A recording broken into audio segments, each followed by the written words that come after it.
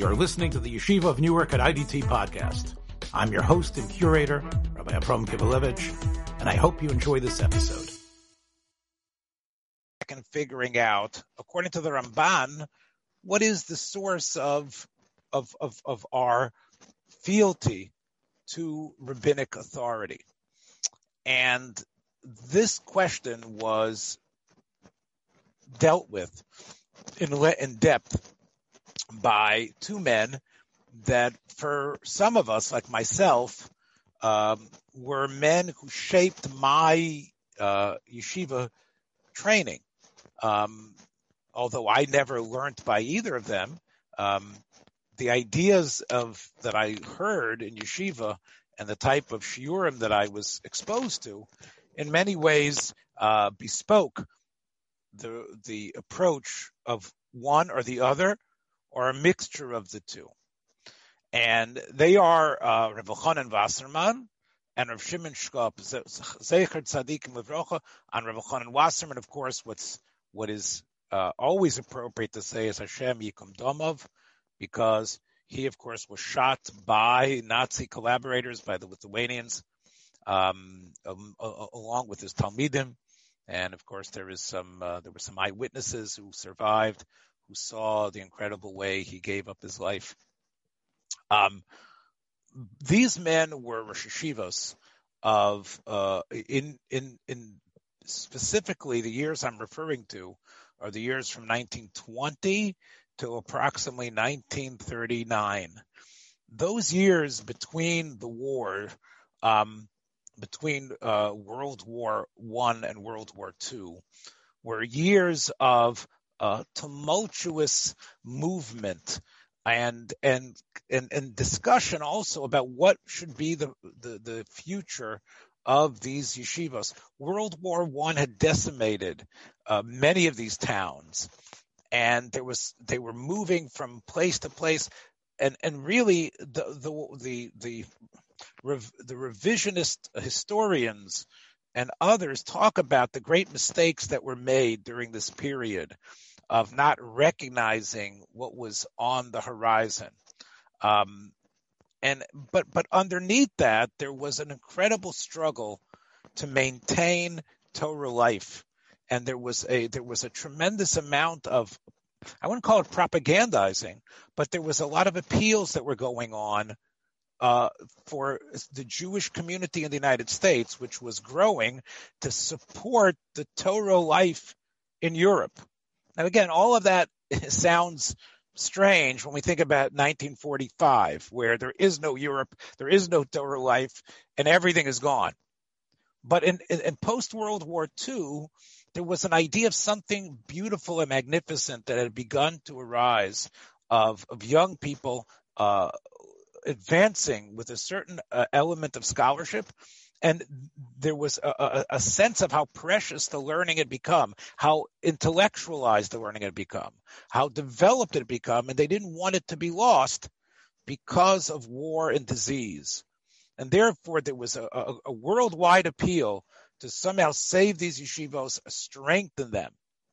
Now, the cities that I'm referring to, when I talk about from Horodno or Grodno, which is really the same thing, and you can see here, and Baranovich or Brana, and again, how it would be pronounced here, Dr. Kogan, the norm.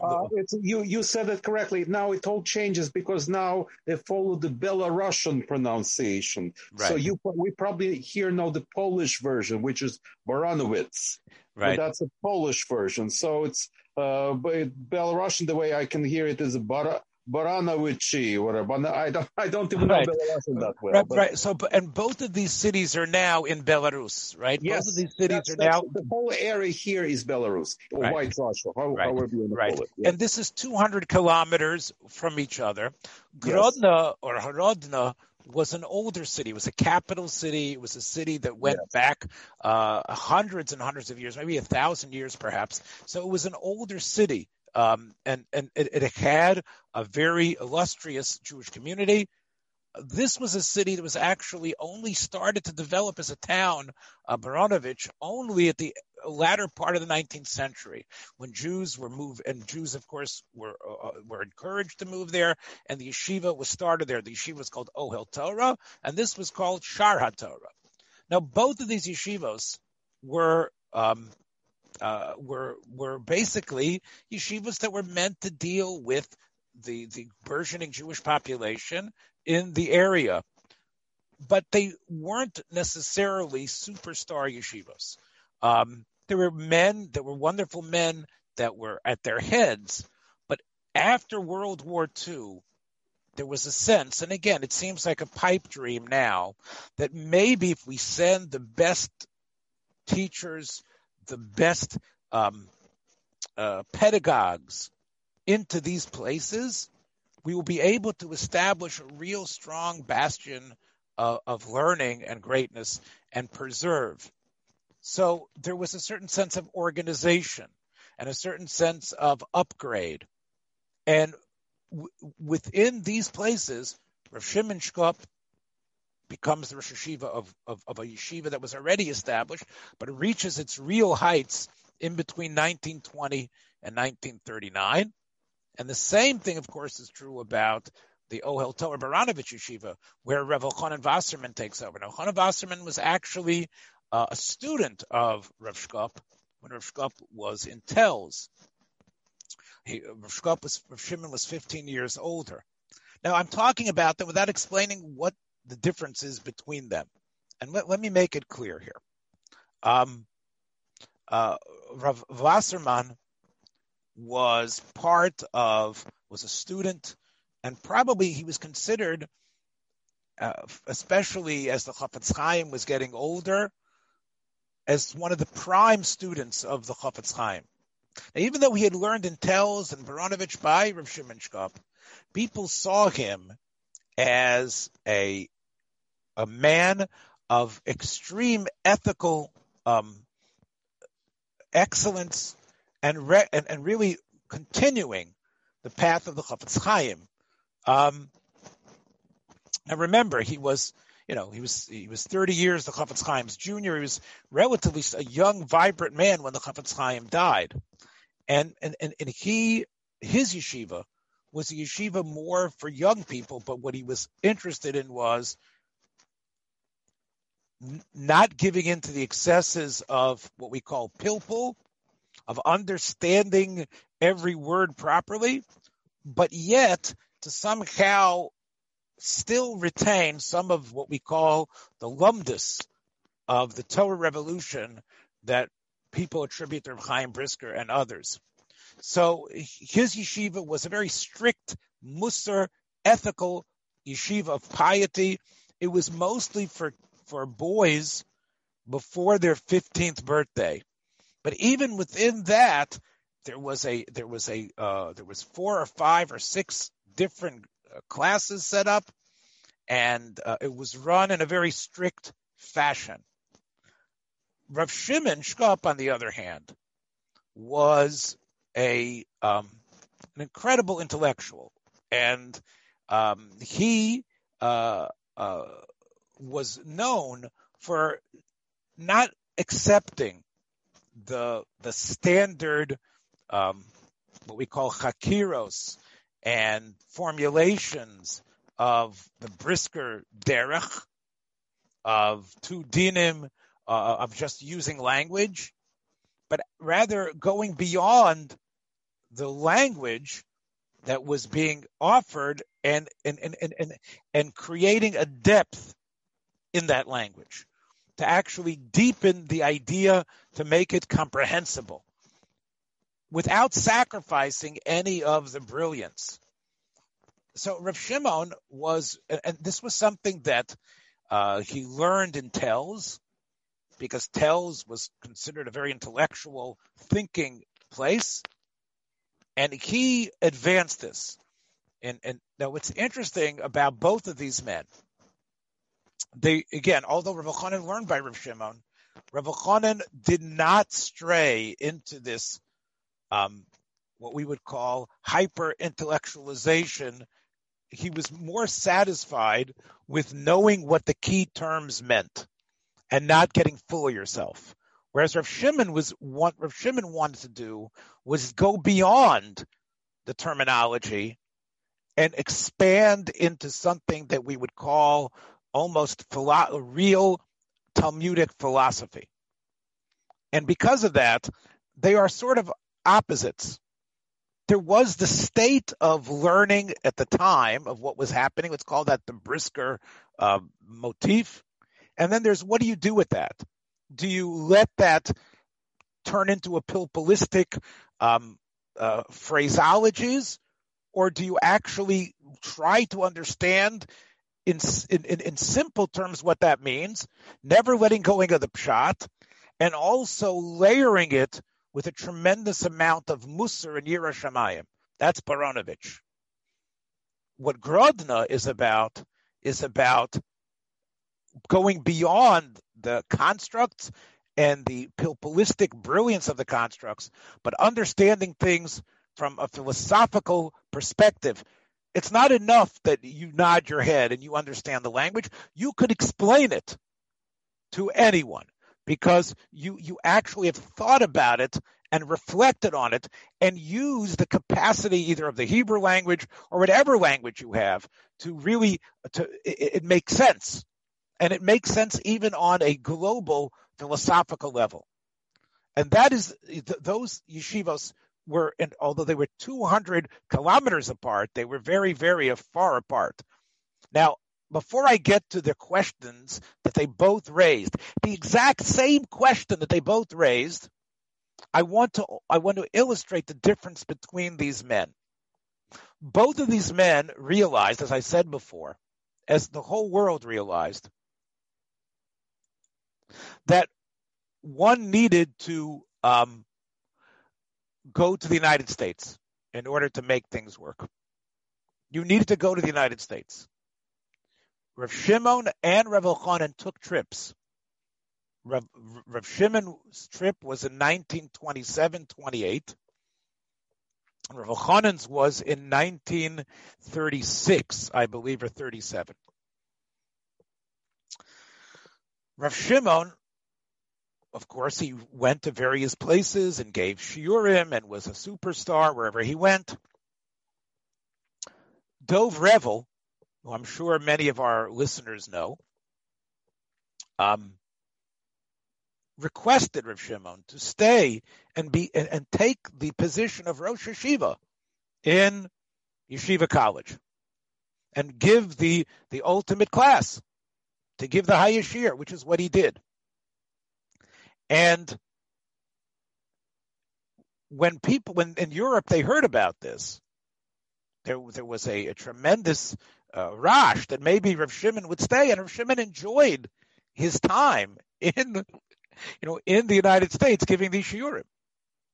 And there was a worry that he would stay.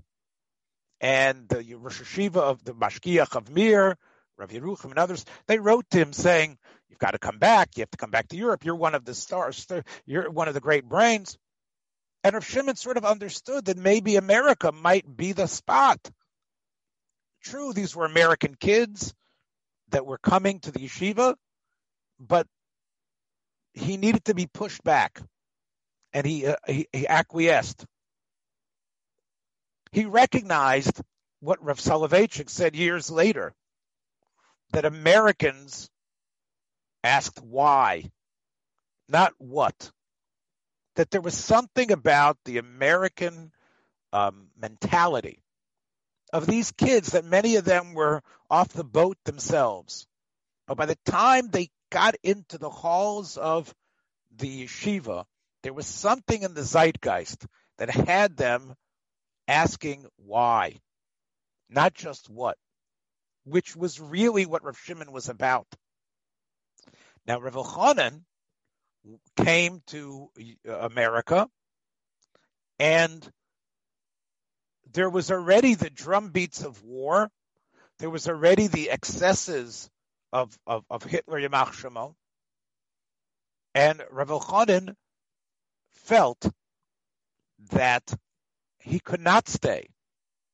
Not only that, he didn't, although he was approached by, I believe it was Saul Silber and others from Hebrew Theological College,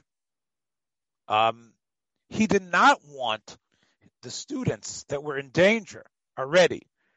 Baranovich was going to close down. They would have to move to get exit visas that would bring them as teachers / tutors and educators, and to be accepted into the Hebrew Theological College or Yeshiva University / college, because Rav Elchanan felt that would be a perversion and bastardization of Torah to be there, and that those places, it was usher to even go to those places, and he didn't want to be saved by them. He didn't want his students going there because he felt that that would lead to a road to assimilation and to cheapening. At first, well, assimilation was later, but the first thing was that would cheapen Torah and cheapen what Torah is about, and it would cause Torah to have to compromise with the demands of the culture. So these men were very different as far as that goes. And although Rav Elchanan dies on Kiddush Hashem and is rightly referred to as a great tzaddik for his Mesiras Nefesh, this choice that he made, this insistence that he made, seems to represent I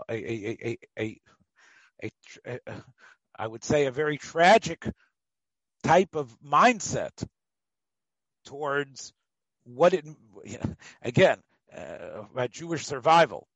So what's interesting is that in 1924 and in 1925, when both of these men were sort of riding high, creating these great institutions, they both wrote works that were not classic commentary on the Talmud. They were works that had to do with thinking big. Rav Shimon's work was called Sharei Yosher, and Rav Elchanan Wasserman's was called Divrei Sofrim. Rav Elchanan's work was much smaller, but it was written, and they asked both of them the same questions in some way, which is, although Rav Shimon's work deals with many, many more subjects, one of the key subjects that both of them start out with is what is the rationale behind fealty to rabbinic law. They both are dealing with this question, and they want to answer it going to the same place we have gone, which is the Rambam and the Ramban, and both of them are perplexed over Ramban's words, and each of them offers an option to explain them. Okay, so I've given you a tremendous amount of intro. Let me just go to the Ramban one more time. Remember, the Ramban was talking about, this is what I mentioned last week, that there's a difference between the different types of rabbinical laws. There's things that they explain what the mitzvos mean, and they explain, right? And that is their God-given ability that they must have in terms of what the Torah means. But then there's the mitzvos that they create, and I mentioned last week, and I've had a lot of discussions about this with many scholars over the week about Ramban's, what Ramban really means. Because I believe, to tell you, that both Rav Elchanan and Rav Shimon seem to have ignored what the Ramban was saying here. And again, I am a nobody compared to either of them. I have to tell you, though, my reading in the Ramban was validated by the reading of a survivor of the Holocaust as he matured, Rabbi Lau. And Rabbi Lau's reading in the Ramban, which I'll show you later, corresponds to my reading, which is that the reason why we have to follow the dinim of Muktzah, and no matter, or what they call Klayim, the Rabbanon, is because that's in their purview, because we need to follow their interpretations, the way they explain the Torah. And therefore, even though they did not say that carrying this object or moving this object is called a malacha, but they could have said that. And had they said that, that would have been the Torah. Therefore, what could have been the Torah, although they're telling you it's not, is also part of their power. And therefore, although it's not exactly lo sasur, because lo sasur exactly is about a person who argues with the Beis Din HaGadol and is put to death, it is an asmachta, which doesn't just mean some sort of hook that I throw the idea about. An asmachta, according to the Ramban, means it really is. It's essentially connected, and in a way, following it. In other words, not carrying muktzah, not moving muktzah, and not keeping the laws that the rabbis want us to keep about the type of chametz and before the zman, or the type of clothing we shouldn't wear, even though according to the Torah you can. That is a way of accepting and understanding that this was within their rights. Whereas the other mitzvos, the ones that we started talking about in Ner Chanukah, and pretty soon we're going to be talking about reading the Megillah, those are part of the idea of recognizing the Zikanim, understand what they're doing.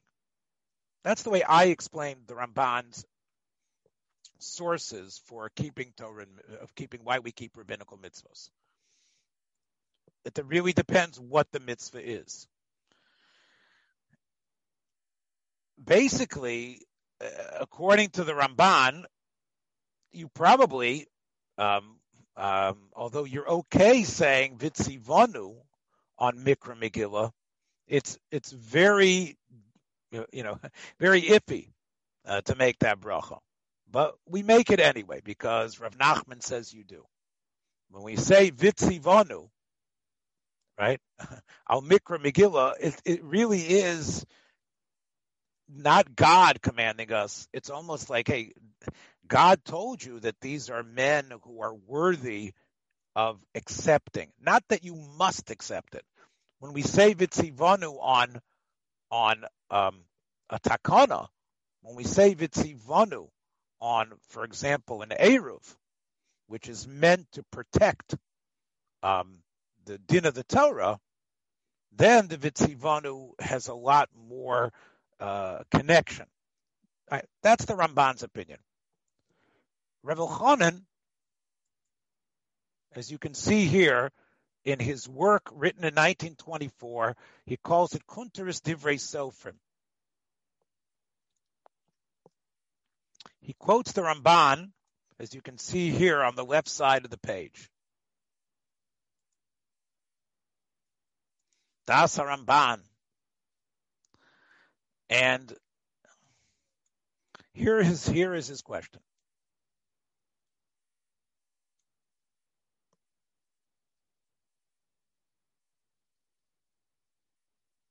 He says that Nira Medivrei Ramban, that the Ramban argues on the Rambam. Okay, as we know, that the pasuk about Lo Sasur is not going on mitzvahs d'Rabbanan, on all mitzvahs d'Rabbanan. It's only going on, as we said, interpretations the rabbis give.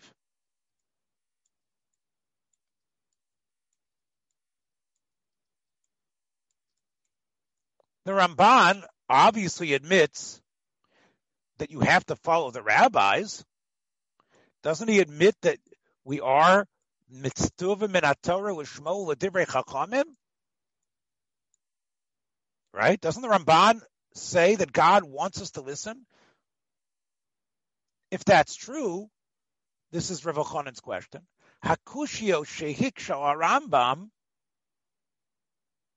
Remember the questions the Ramban asked. Why are we makel so much on rabbinical law? Why do we always assume misafek you don't have to be machmer? Why do we sometimes say that because of a great loss you can push away a rabbinical law?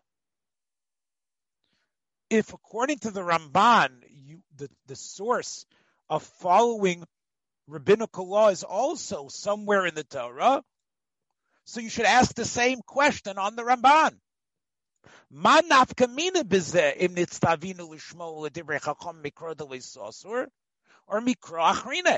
If there's another pasuk or another source or some other tradition, we know even the Ramban has said Halacha Moshe Misinai, which has no oral, no written tradition. If there's a suffix, you have to go l'chumra. So therefore, according to the Ramban, logically, since the Ramban asked, let me say the question better. Since according to the Ramban asked on the Rambam, what about all this? What about Safek the Rabbanan L'Kula? What about all the kulas that we have on the Rabbanans in generally? What about all those things? His answer, he has to admit you have to follow the Chachamim. If it's from the Torah, then it'll be the same questions he asked on the Rambam. Okay, it won't be an asay and a lo sasay, but it'll still be chamor. It should still be, there still shouldn't be mekel the way we're always mekel on the Rabbanans. True, the Rambam's source for an Isur de Rabbanan is very powerful, but if the Ramban's is also powerful and it has the strength of a Dvar Torah, so l'chora, it should also have all the questions the Ramban asked on the Rambam. The Tema Gedola Lomar Kain. He says, what are you going to say? That there is no mitzvah from the Torah to listen to the Chachamim? You're not going to be able to find that source? Because remember, if there's a real source, he has no right questioning the Rambam. So what do you want to say? There is no source in the Torah? If that's true, why do we have to listen to them? If there's no tzivui in the Torah, there's no pasuk, there's no halacha, there's no svara, and even if you want to say the svara says you need to listen to them, well, a svara has a din of the Torah. Svaros, Rav Elchanan teaches us, is just like the Torah. The Gemara always says, as many of you might remember, what do we need a pasuk for? This is logic. If something is pure human logic that we have to follow it being a human being, so that is the same as halacha. Svara v'kra is the same thing. And therefore, it should be subject to the same questions that the Ramban hurled at the Rambam. So, v'hine, B'Yavam Mestav Samech Beis Tanya, Gimel Dvarim Osa Moshe Rabbeinu Midaito. V'Skimo Daito L'das Hamoko. The Gemara says that there are three, Rav Elchanan is going to answer it based on this Gemara. The Gemara says Moshe Rabbeinu did three things that God agreed to. One of them was he left Tzipora. From the time he becomes a Navi, he doesn't engage in sexual relations with her. He also broke the luchos when he came down the mountain, and he added an extra day for Kabbalah Satorah. The Gemara in Yevamah says that Moshe Rabbeinu used logic or analysis of psukim for each one. One of them was based on the pasuk because it says Yom, that it has to be a full day. The other was a kal v'chomer, that if the Jewish people had to separate because they're only going to hear the 10 Commandments, the Seres HaDibros, Moshe Rabbeinu definitely has to separate because he's on all the time. That's kal v'chomer. And when it comes to the luchos, Moshe Rabbeinu again said that if they have violated the whole Torah by doing avodah zarah, then clearly they don't deserve this. Now, Tosfos and Yevamos writes, Rav Elchanan points out, that it's not a real kal v'chomer, and it's not a real drasha, because then it's not Moshe Rabbeinu.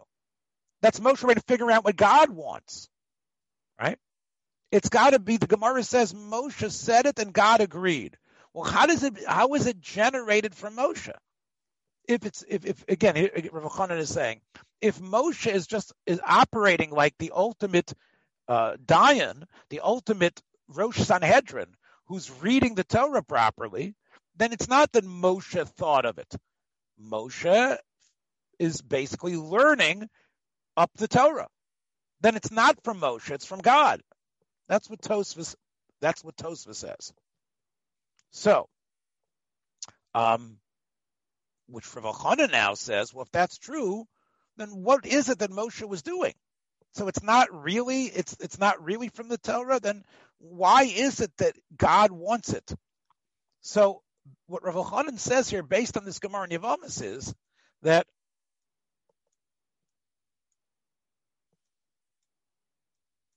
basically we need to see Moshe Rabbeinu in all these three cases as having a great point that is not exactly justified. It's not really justified from the Torah, because all three cases that you could have argued, things are different. Moshe Rabbeinu is not always on. Sometimes he's hearing the Torah, sometimes he's not. Maybe the Torah doesn't mean 3 full days. Breaking the luchos isn't exactly the same thing as a person dying if he does avodah zarah. All Moshe Rabbeinu's rationalizations are not ironclad. In fact, what they are is almost like, Rav Chanan says, a din de Rabbanan. That's what Rabbanan do. When Rabbanan make asmachtas, the Rabbanan think of something that really makes sense. They dress it in an idea that's suggested by the Torah. The Torah's ideas, the Torah's psukim, the Torah's attitude lends themselves to saying it. It's within the spirit. It's not ironclad, though. And yet, God said they were right. How do you know God said it was right? Because God gave the Torah on the next day. God told Aaron and Miriam that they were wrong in criticizing Moshe. God said, Asher Shibarta, which we know means good job for breaking the luchos. So what do you see? You see that human beings are, like Moshe, like the rabbis, are inspired by their knowledge and by their understanding of the Torah to invent, to move further. Not saying that's what the Torah meant. It's not saying that that is the will of God, but it aligns with what should be the will, and it's in the spirit. And God agreed on all three. So what you see is that even though there is no command, anytime Moshe's descendants, the people who represent Moshe throughout time, like the Ramban says, the Chachamim, the Zikanim, who need to be the arbiters, Hiskima Daiton Ladas HaMakom.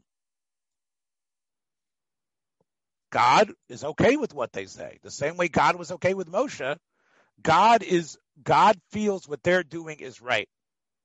That doesn't make it Torah. When they decided great grandmothers should be part of the erva situation, or great granddaughters, it's not a mitzvah in the Torah. It's not from the Torah, but God agreed with that.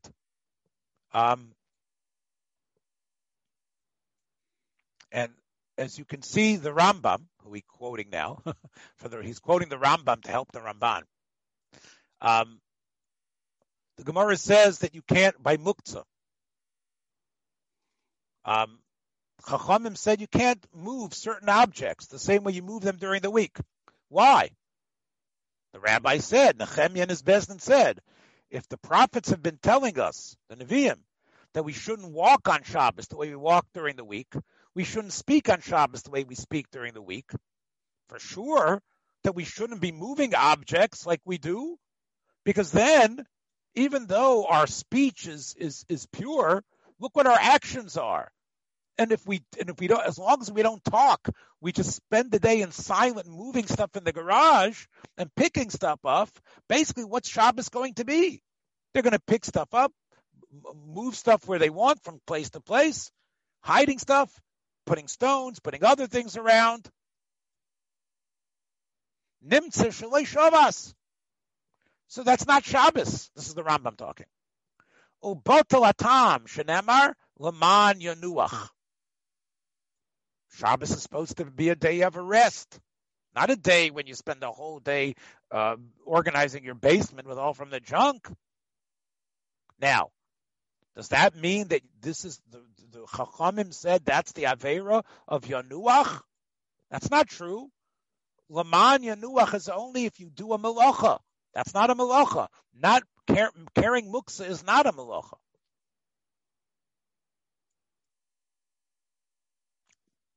But that's against the Ratzon of God, even though it's not in the Torah.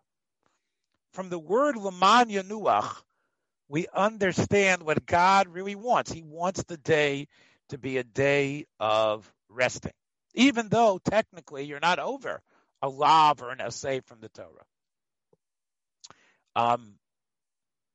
Basically says that's the reason why we have to fulfill rabbinical law. Because rabbinical law, again, Rav Chanan is saying, is the will of God, because God agrees to it from outside the Torah periscope.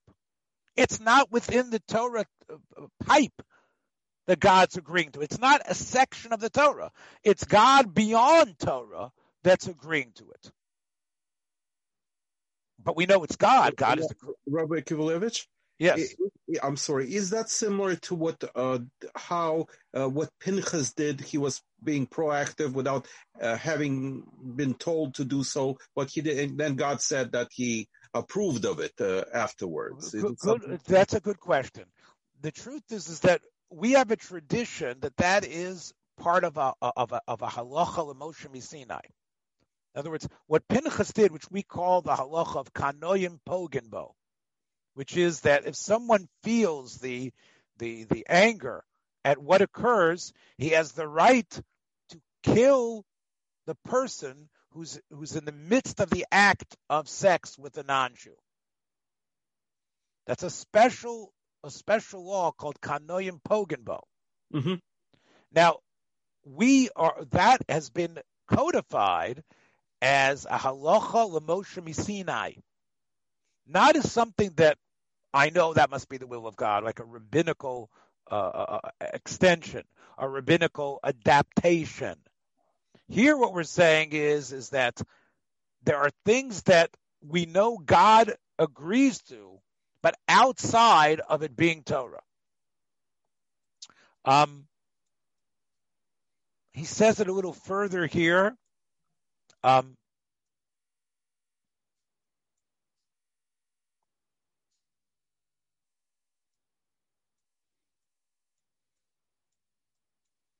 Like, for example, he says that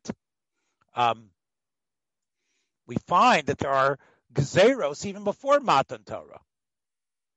When we talk about the incident of Yehuda and Tamar, the rabbis tell us there was a gzera of the Bezdin of Shem, that a woman who was waiting for her for the Yavam, which is what was going on there, right? Tamar was waiting for Sheila,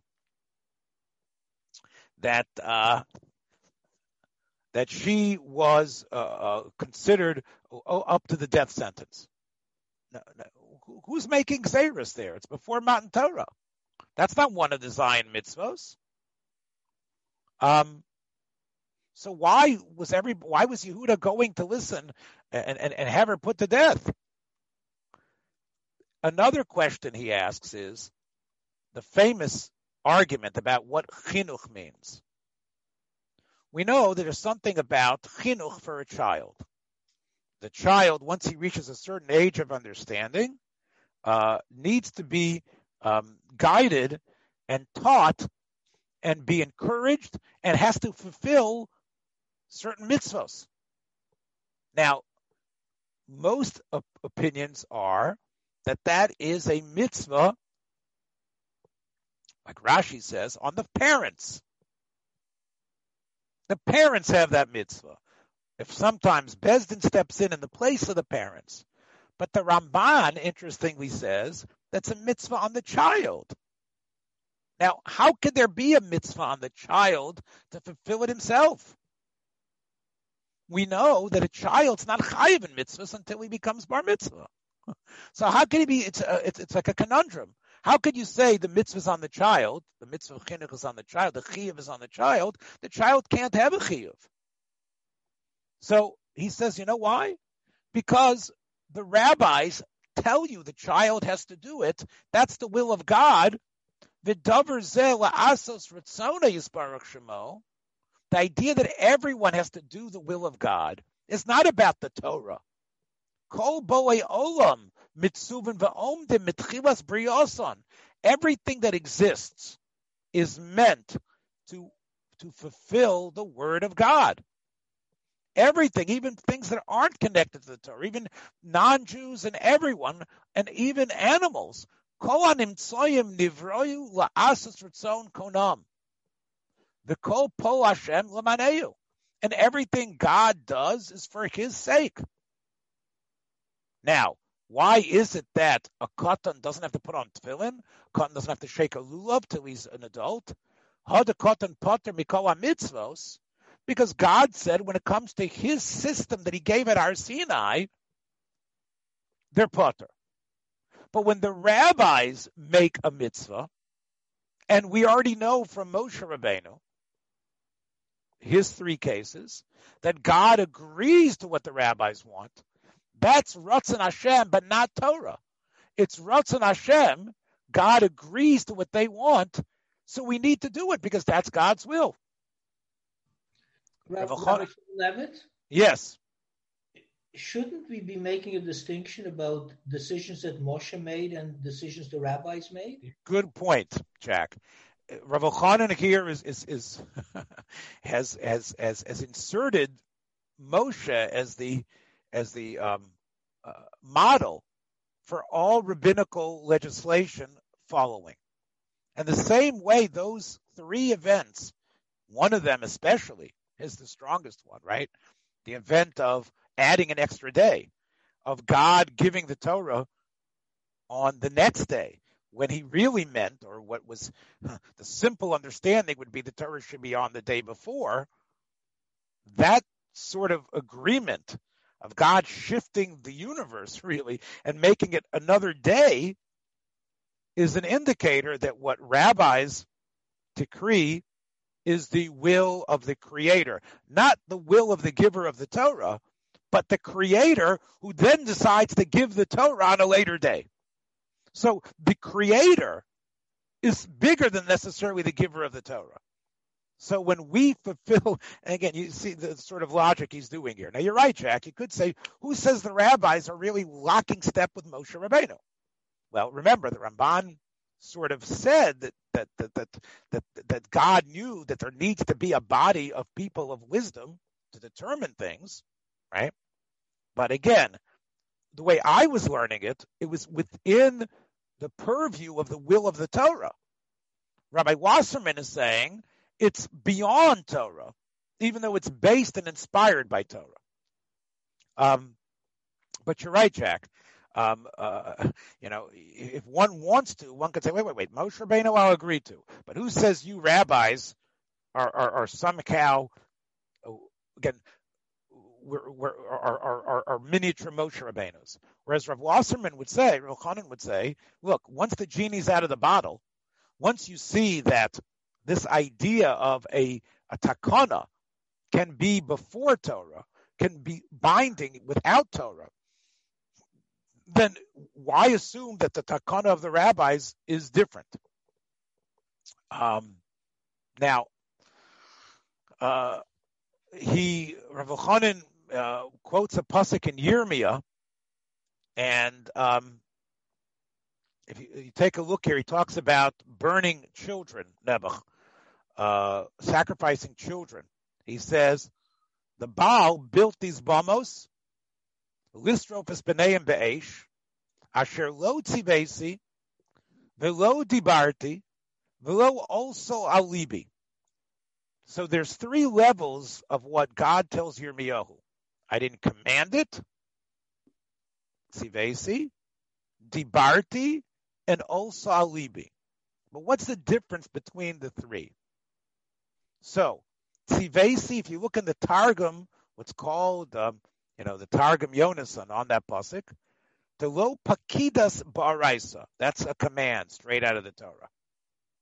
Dibarti, that would be a special command given by a Novi, which is binding only for a certain time. Like a Novi cannot add to the whole totality of the Torah, but if a Novi is given a command from God, we are, if he's a true Novi, we need to listen to that. That would be lo dibarti. Lo also alibi is, the Targum says, lo ravo kadmoi. It's not my will. So he wants to say that is the 3rd level, is what the rabbis plug into, the will of God. And that's something that forces us to listen. Now,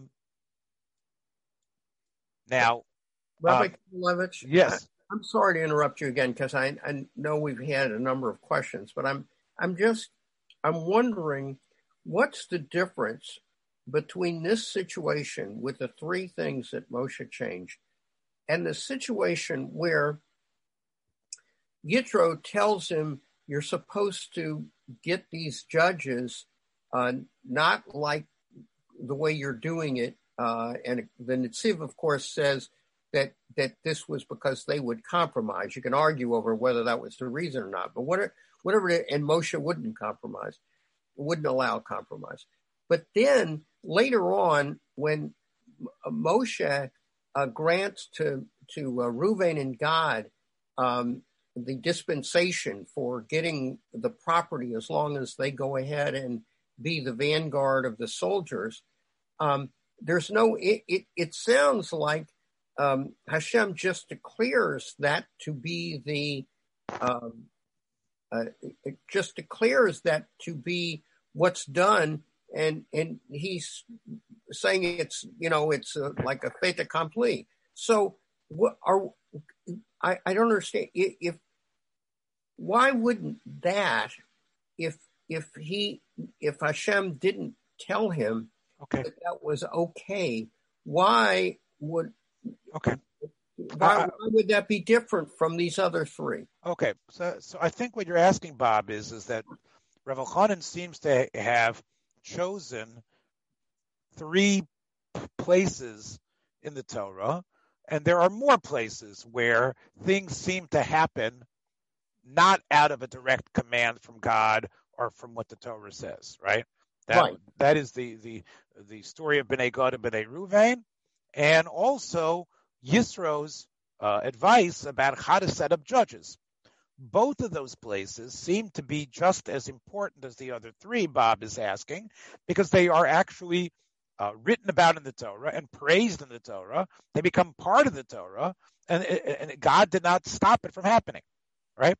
So there should be even more cases of Moshe Rabbeinu's actions. I think that is Bob's question, right? That's fair. Did I get it right? Okay. Right.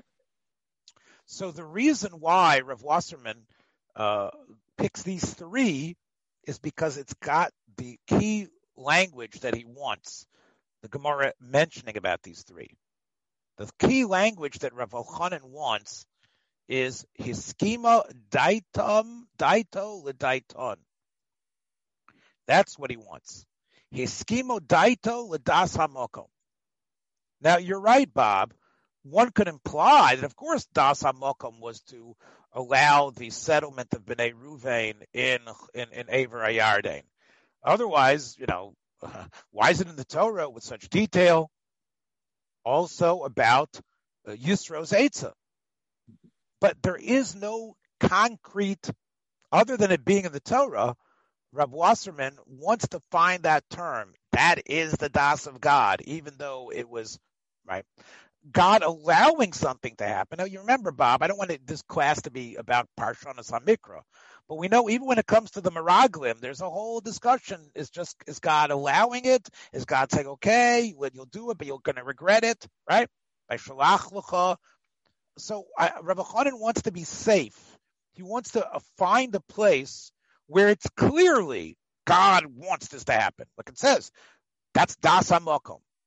And basically what Rav Chanan wants to gain by this is that Das HaMakom, since it's beyond the Torah, doesn't have the rules of Safek the Rabbanan L'Kula. It doesn't have the dinim of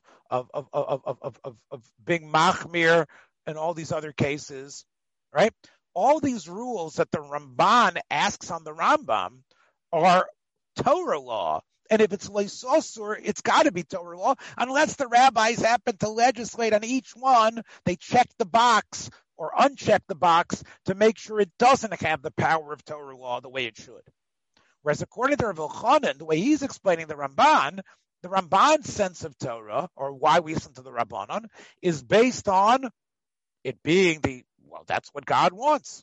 That's the Ratzon Hashem. Ratzon Hashem doesn't have the same rules that the Torah has, like Safek, L'Kula, and things like that. So that is Rav Chanan. Now it's a trick what Rav Chanan does. I'd like to contrast that with Rav Shimon, if you don't mind.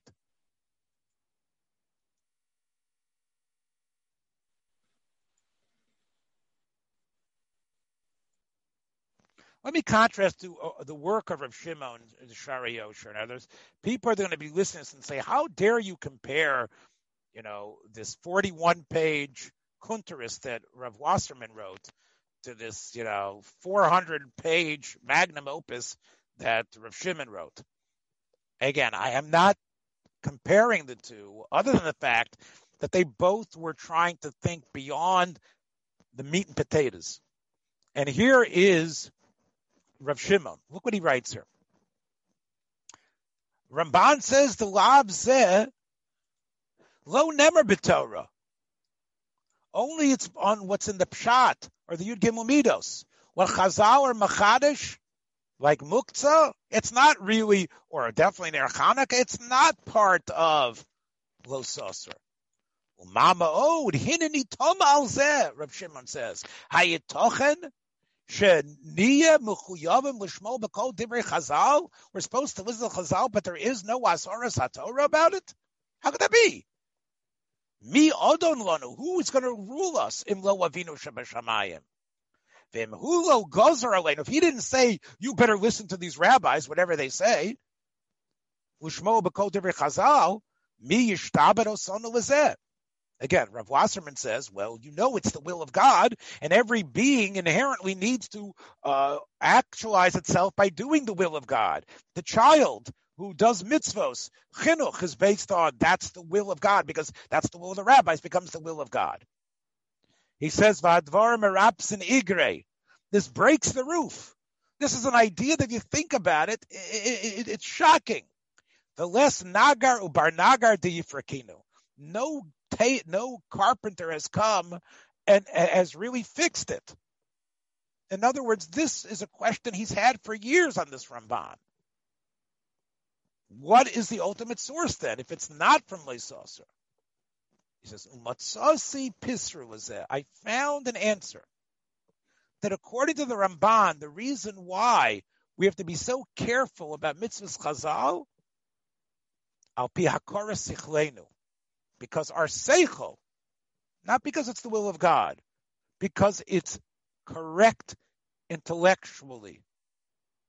They decided we needed muktzah. They decided we needed an Isra of Chametz earlier. They decided we needed, even if something isn't bound together completely and woven together, stay away from that piece of clothing. That has to be true for us. Why? Because ultimately, why do you listen to the word of God? Not because of Har Sinai. Yes, Har Sinai is a shvuah, because you know it's right. If it's God, the creator, you submit. Ultimately, because of seichel telling you to submit.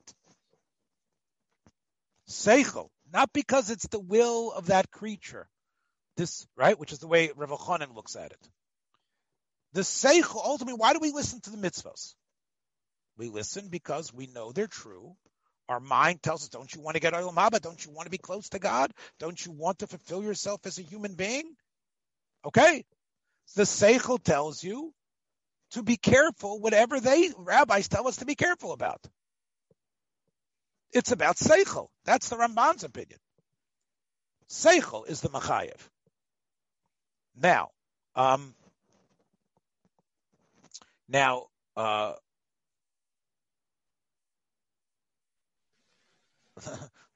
Shimon therefore says, we go to the next page.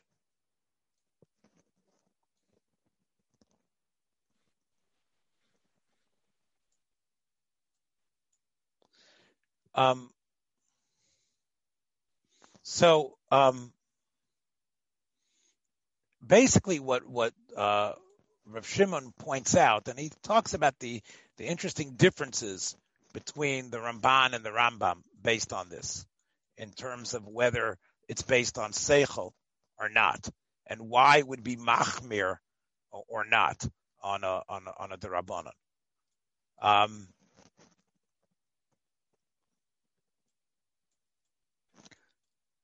Now, there's obviously a lot more that can be said here about the difference between the two. I do think it's crucial that both of these men have a higher value. And Rav Elchanan says the value is, we know that these are the smartest men, and we know it makes sense that they should be the arbiters. Seichel tells you should do it. I want to share with you, before we end tonight, just for a minute, something that Ramban's first cousin, Rabbeinu Yonah, writes. Rabbeinu Yonah of Gerona says that when he tries to explain why Chazal say Divrei Sofrim are more chomer than Divrei Torah, he says the following. We know that when someone is over on Divrei Chachamim, as much as you think he is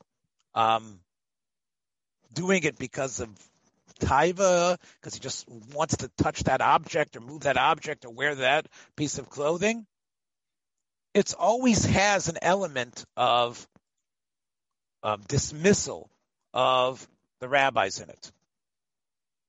It's because there's a sense that they don't really know, that it's only rabbinical, which he says is different, of course, when a person violates the Torah. When a person violates the Torah, he has a guilt that kicks in right away, and he feels terrible that he has gone against the will of God.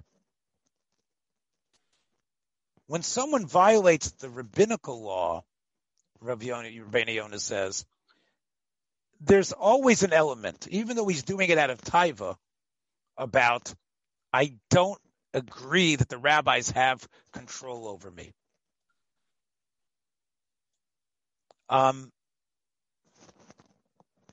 That's one thing Rabbeinu Yonah says.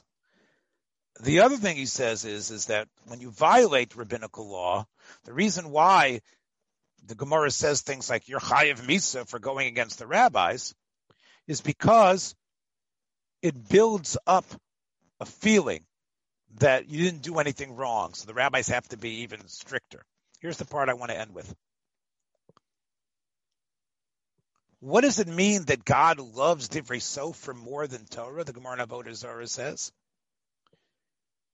Because he says that the Takanos Chachamim are based on Yira. Other than Ner Chanukah, let's talk about the parts that are not like Ner Chanukah, Muktzah, Klayim.